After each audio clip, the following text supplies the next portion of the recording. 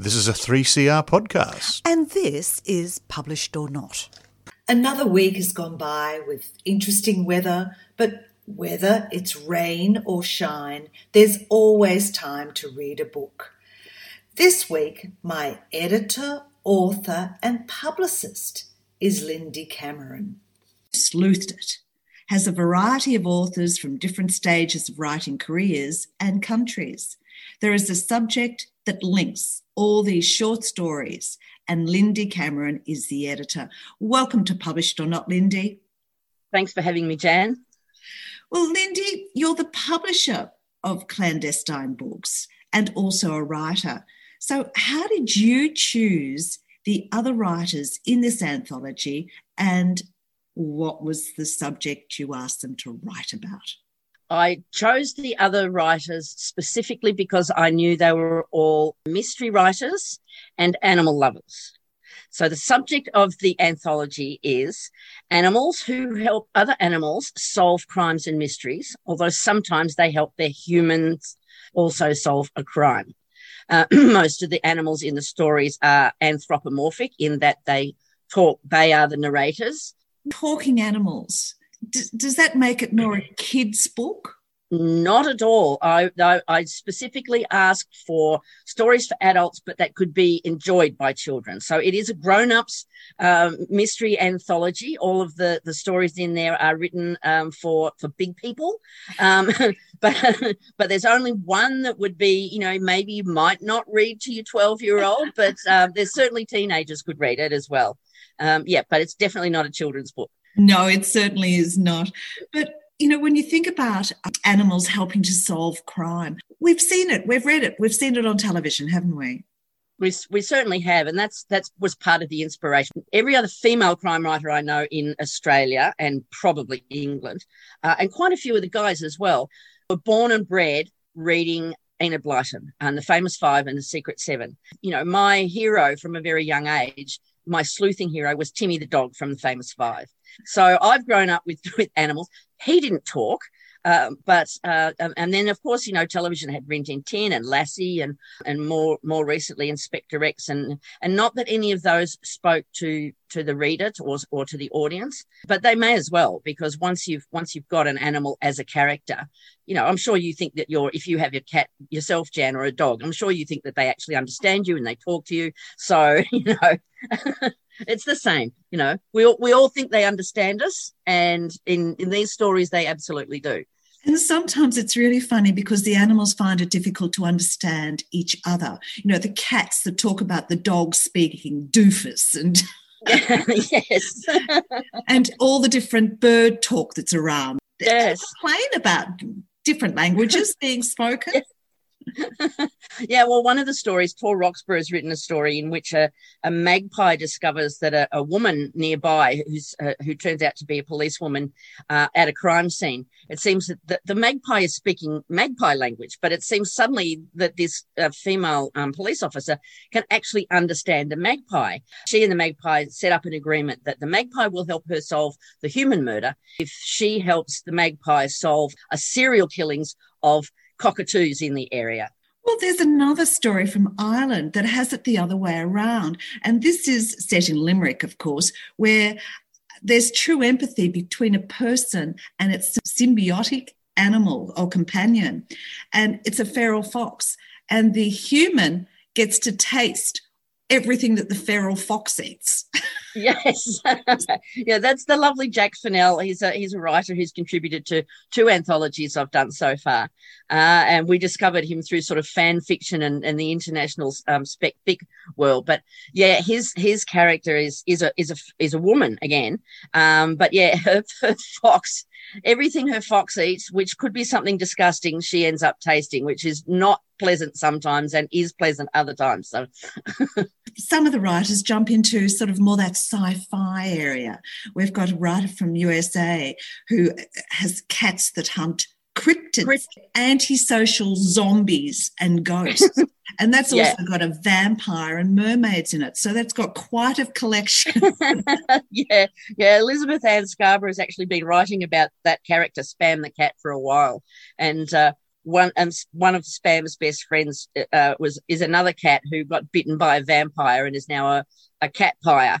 And hangs upside. It's got wings and everything, and hangs upside down in the kitchen cupboard when she's not needed for solving crimes. But so there's a bit of folklore and a bit of mythology involved in her story. It's just fabulous.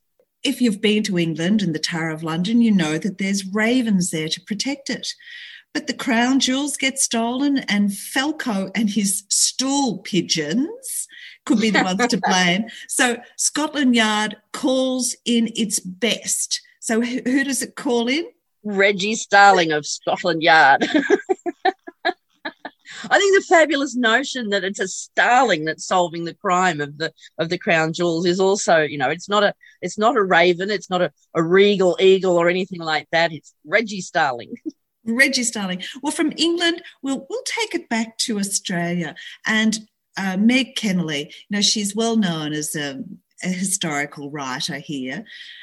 So she's got 1900 Sydney and the quarantine station with the bubonic plague. There's a nurse that works there, but what animal helps the nurse to solve a burglary? I think it's the only non-anthropomorphic story in the collection from memory. And it's a penguin in this instance. So there's a colony of fairy penguins in Sydney Harbour. There always have been. And yes, this is an accidental clue given by a fairy penguin that the main character's been sort of watching on the beach when she goes for walks. But the fabulous thing about that story, of course, is that it's in a situation where there's another quarantine. Cats do appear a little bit more than most other animals in this book. The bookshop cat, but the bookshop owner has her own connection with humans, are in a detective club. But when they start dying in unusual accidents, it's the cats that solve the murders. I know, that's hilarious, isn't it? The cats are narrating that story too, and they're seemingly in the background of the actual crime that's being looked at, but sort of commenting, these humans really don't know what they're doing. It's obvious what's happening. So-and-so did this and so-and-so did that. And the cats are able to communicate with each other over Zoom Skype type sessions because their owners are using the machines. And so they're in the background going, sort of giving cat language to the other cat on the other side. It's quite funny. And then we have Kerry Greenwood. Well, I think most readers of detective novels know Kerry Greenwood's name. And she's given the title of hers, the La Garza Ladra, which translates as the thieving magpie. But it's not. It's a red herring, that title. Yeah, that's one of the other stories where it's actually Phryne narrating that story, not the cat, but it is the cat, and it's Phryne's cat and dog who alert Phryne to the fact that there even is a crime and help her solve it. So Phryne Fisher's story, yes, yeah. with her pets helping with it. Yes, with her pets. Lindy Cameron, it's time we started talking about yours. Yours is the last short story in the book, and it's really, really complete. We haven't had Lucy Arden in any of your other writings, have we? No, we haven't. But my problem creating short story characters is that I like them so much I want to turn them into a book or several books or, several short stories. So she may well appear again. I hope so. Well, let's hear a little bit about Lucy Arden. Yeah, so my story is called Hauntings, Inc. This is a very brief reading. I am indeed Melbourne's primo ghostbuster in the sense that I smash any idea that spectres or ghouls are even a thing. And as an expert in proving the peculiar and spooky is merely odd and explainable, I find my clients are often the strangest things about the not hauntings. They range from those freaked out by strange house noises to people haunted by guilt or bad memories, or those desperate for an impossible connection to things lost. The latter are always disappointed. I was looking forward to finding out if my famously eccentric client, Eleanor Blake, was merely odd or completely wackadoo. So Lucy Arden, she's got her feet on the ground. She goes to her client's house, but the house itself is incredibly described. So just give us a little voice image of that house. The whole concept of the story and my character and the characters she meets was inspired by Five Go to Smuggler's Top.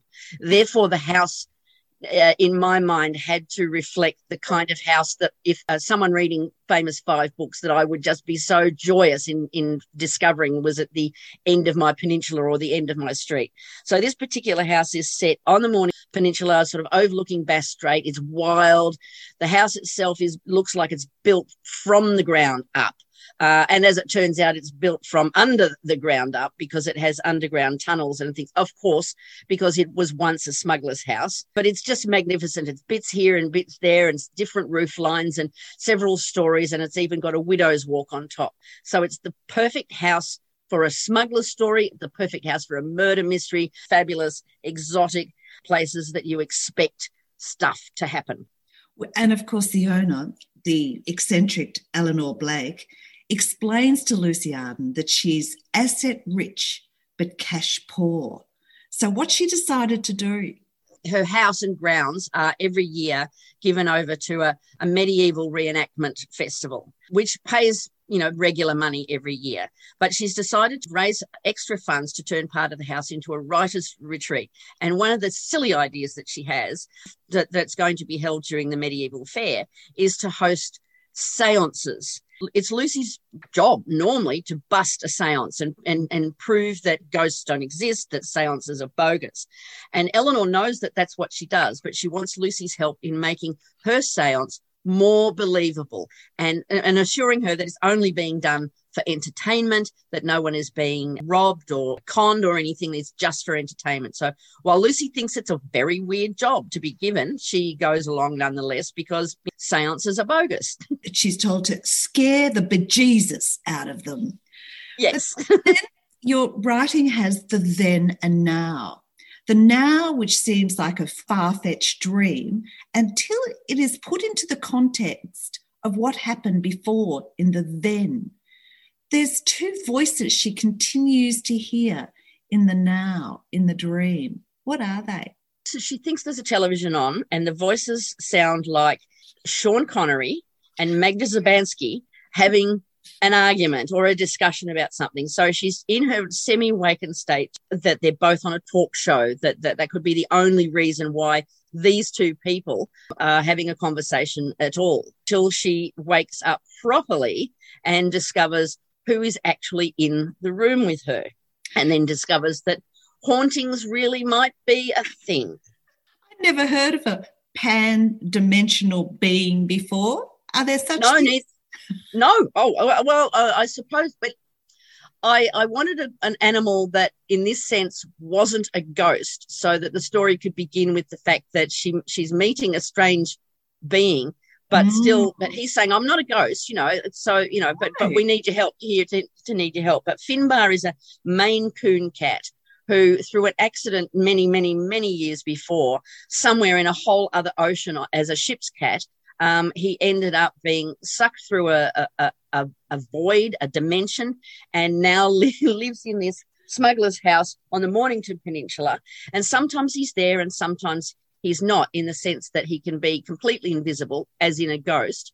But yeah, his short version of what he calls himself is a pandimby. I made it up. It may well be someone else may have a similar concept with a different name, but yeah, Finbar is a pandimby. Where did your mind go when you decided to make the other little creature? I don't know what prompted it in the first place, except that I'm really glad I created her, because I've always had a dread of huntsman spiders. Other spiders I could take or leave, but huntsman spiders, as anyone who has a fear of them will know, there is no rational, logical reason to be afraid of them, but I always have been. And seeing I was writing about animals and a spooky old house, I figured that this spooky old house would have huntsmans in it. And I just came up with a huntsman who calls herself Hecate Who. And the name is Hecate after the ancient Greek goddess, and the Who as in Doctor Who, because Hecate Who thinks that she's a Time Lord. And all of that, there's the beautiful Nina Blake, the granddaughter, and she comes to Lucy Arden with another problem. There's lost pets. Two are just family pets accidentally, but it turns out that they are on the sleuthing trail of the other animals that have gone missing, and they're more exotic. More smuggling involved, perhaps. Yes. Well, I hope to see Lucy Arden in another book because it was a lot of fun. Not all crime novels have to have serial killers or gore. Who Sleuthed It is a light-hearted and fun read with animals helping to solve crimes. These short stories are by 19 different writers from many countries and edited by Lindy Cameron. Lindy, thank you so much for a fun read. Oh, thank you very much too. I love talking about this book. I think it's one of the most joyous things I've put together as a publisher as well. David has also been reading books, and here he is. Delving into Eugen Bacon's collection of short stories, Danged Black Thing, is almost like having your reality challenged. The language and storylines have us questioning what is real. So, Eugen, welcome to 3CR. Thank you so much, David. I'm delighted that you hosted me here today. Now, I've got to begin with the language. You seem to love playing with language. Anger does not cook yams, and crooked wood shows the best sculptor. I mean, you tend to use metaphors and references which are almost from a different time and different culture. That's right. See, because I am African Australian, I was born in Tanzania and I lived in Kenya, and then I also lived in the UK before coming to Australia. And so I am a son of many cultures. I could think of myself as many. And so I think a fragment of me brings out the intrinsic African self. And some of those adages are almost borrowed from how my mother would speak or how my auntie would speak when she's scolding me. And then there's also the Aussie in me. And then I also have this fascination with language. I really love language. I see writing as an interplay with language and just interacting with the characters that way. It's challenging because it seems to be unconventional. Yeah, I never really think about it. It's not even a conscious decision because my writing is very immersive. And once I start writing, I think it just becomes a natural transition into that story. And whatever happens with the language and whatever happens with the play just shapes itself. You shake us out of our complacency. Anyway, you also will utilise the cultural voice. There's one story.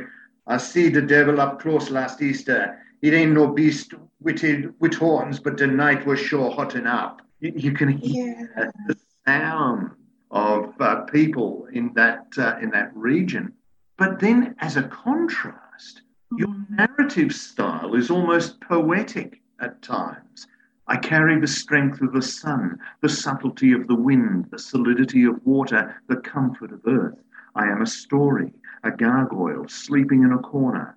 I encompass all limits, offer no borders. I am here between her hands. She created me.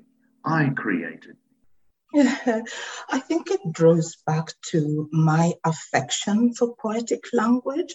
And when I think back to some of the mentors who really inspired me in their writing, I think of Toni Morrison, to whom, her writing is very poetic and it's almost lyrical. And especially when you read her novels like Jazz, where you almost feel the music as you read the text.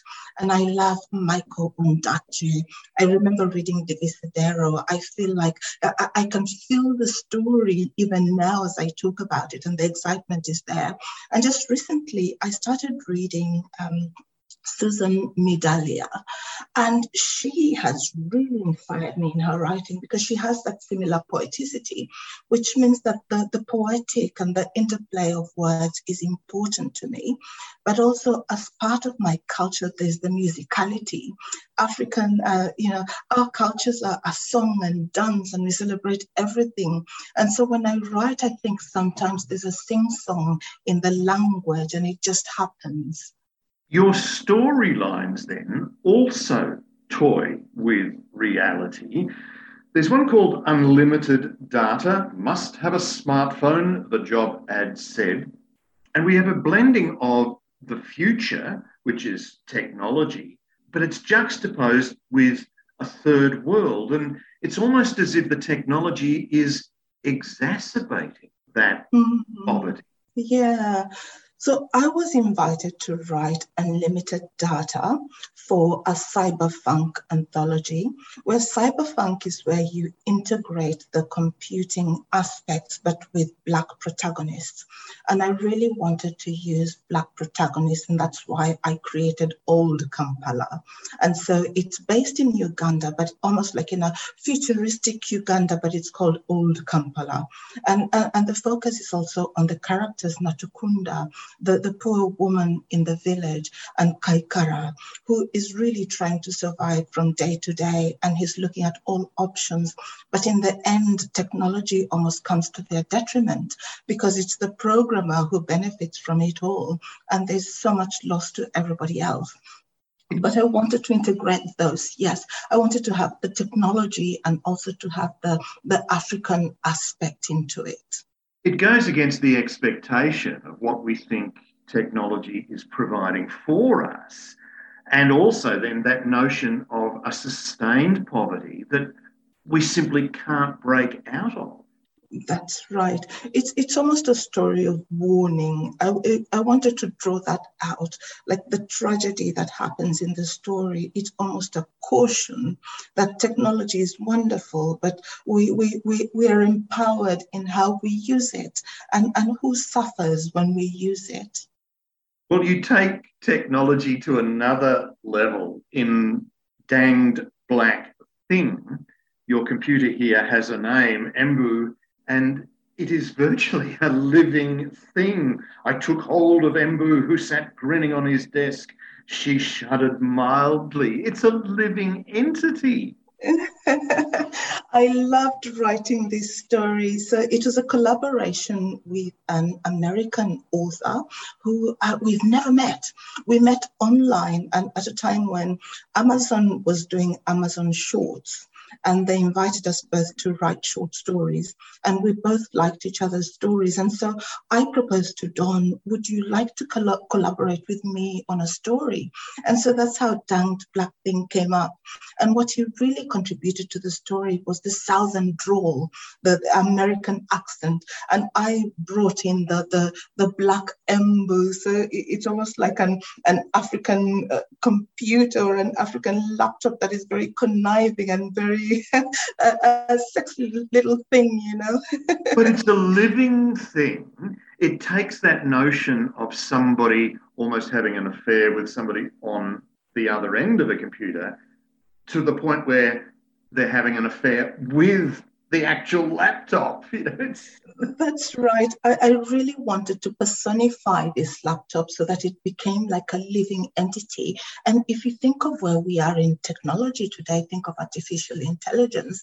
And so it's that kind of thing where suddenly the device becomes a real entity and it has so much control. It consumes this man's life and it takes over. You know, the wife is completely jealous about her.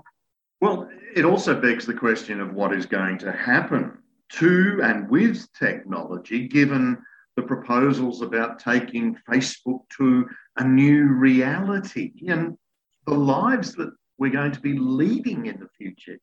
That is right. It is both frightening, but also very exciting. But I wonder what the future is going to look like.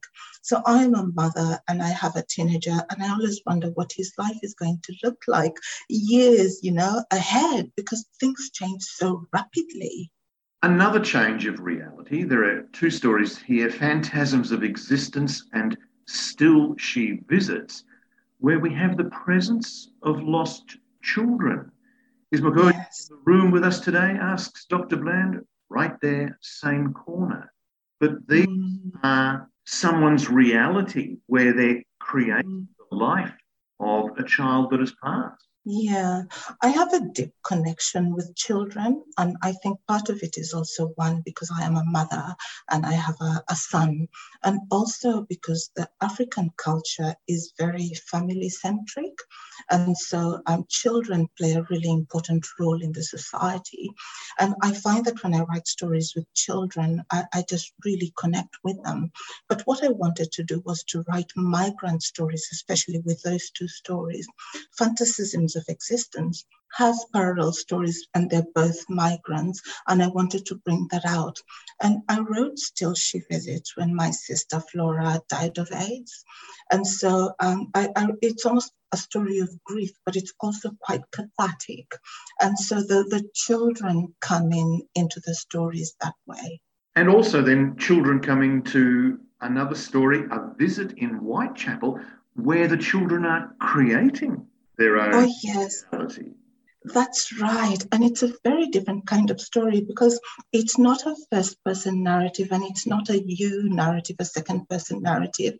I wanted to create a we kind of story where you have a collective, and it's a collective protagonist that has a singularity of thinking. So all along they took us we, and we did this, and there's that synchrony, but it's almost empowering the children because I wanted this to be their story.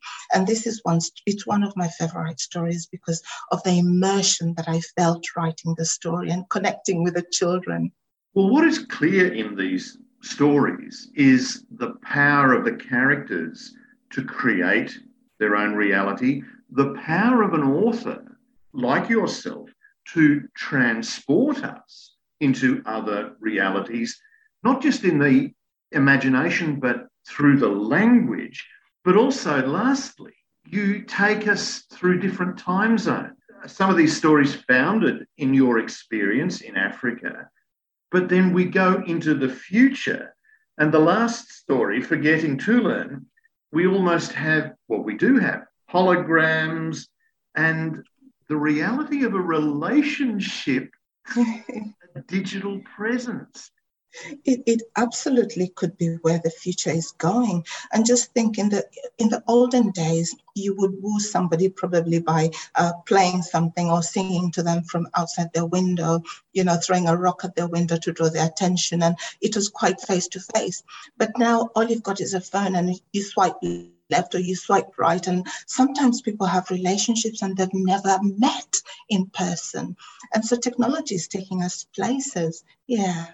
Well, given that I have never actually met you in person and we're conducting this interview via Zoom, it has been a wonderful opportunity to get to see you, to talk about Danged Black Thing, and the author is Eugen Bacon, and it's a Transit Lounge release. So, Eugen, thank you very much for talking with me today.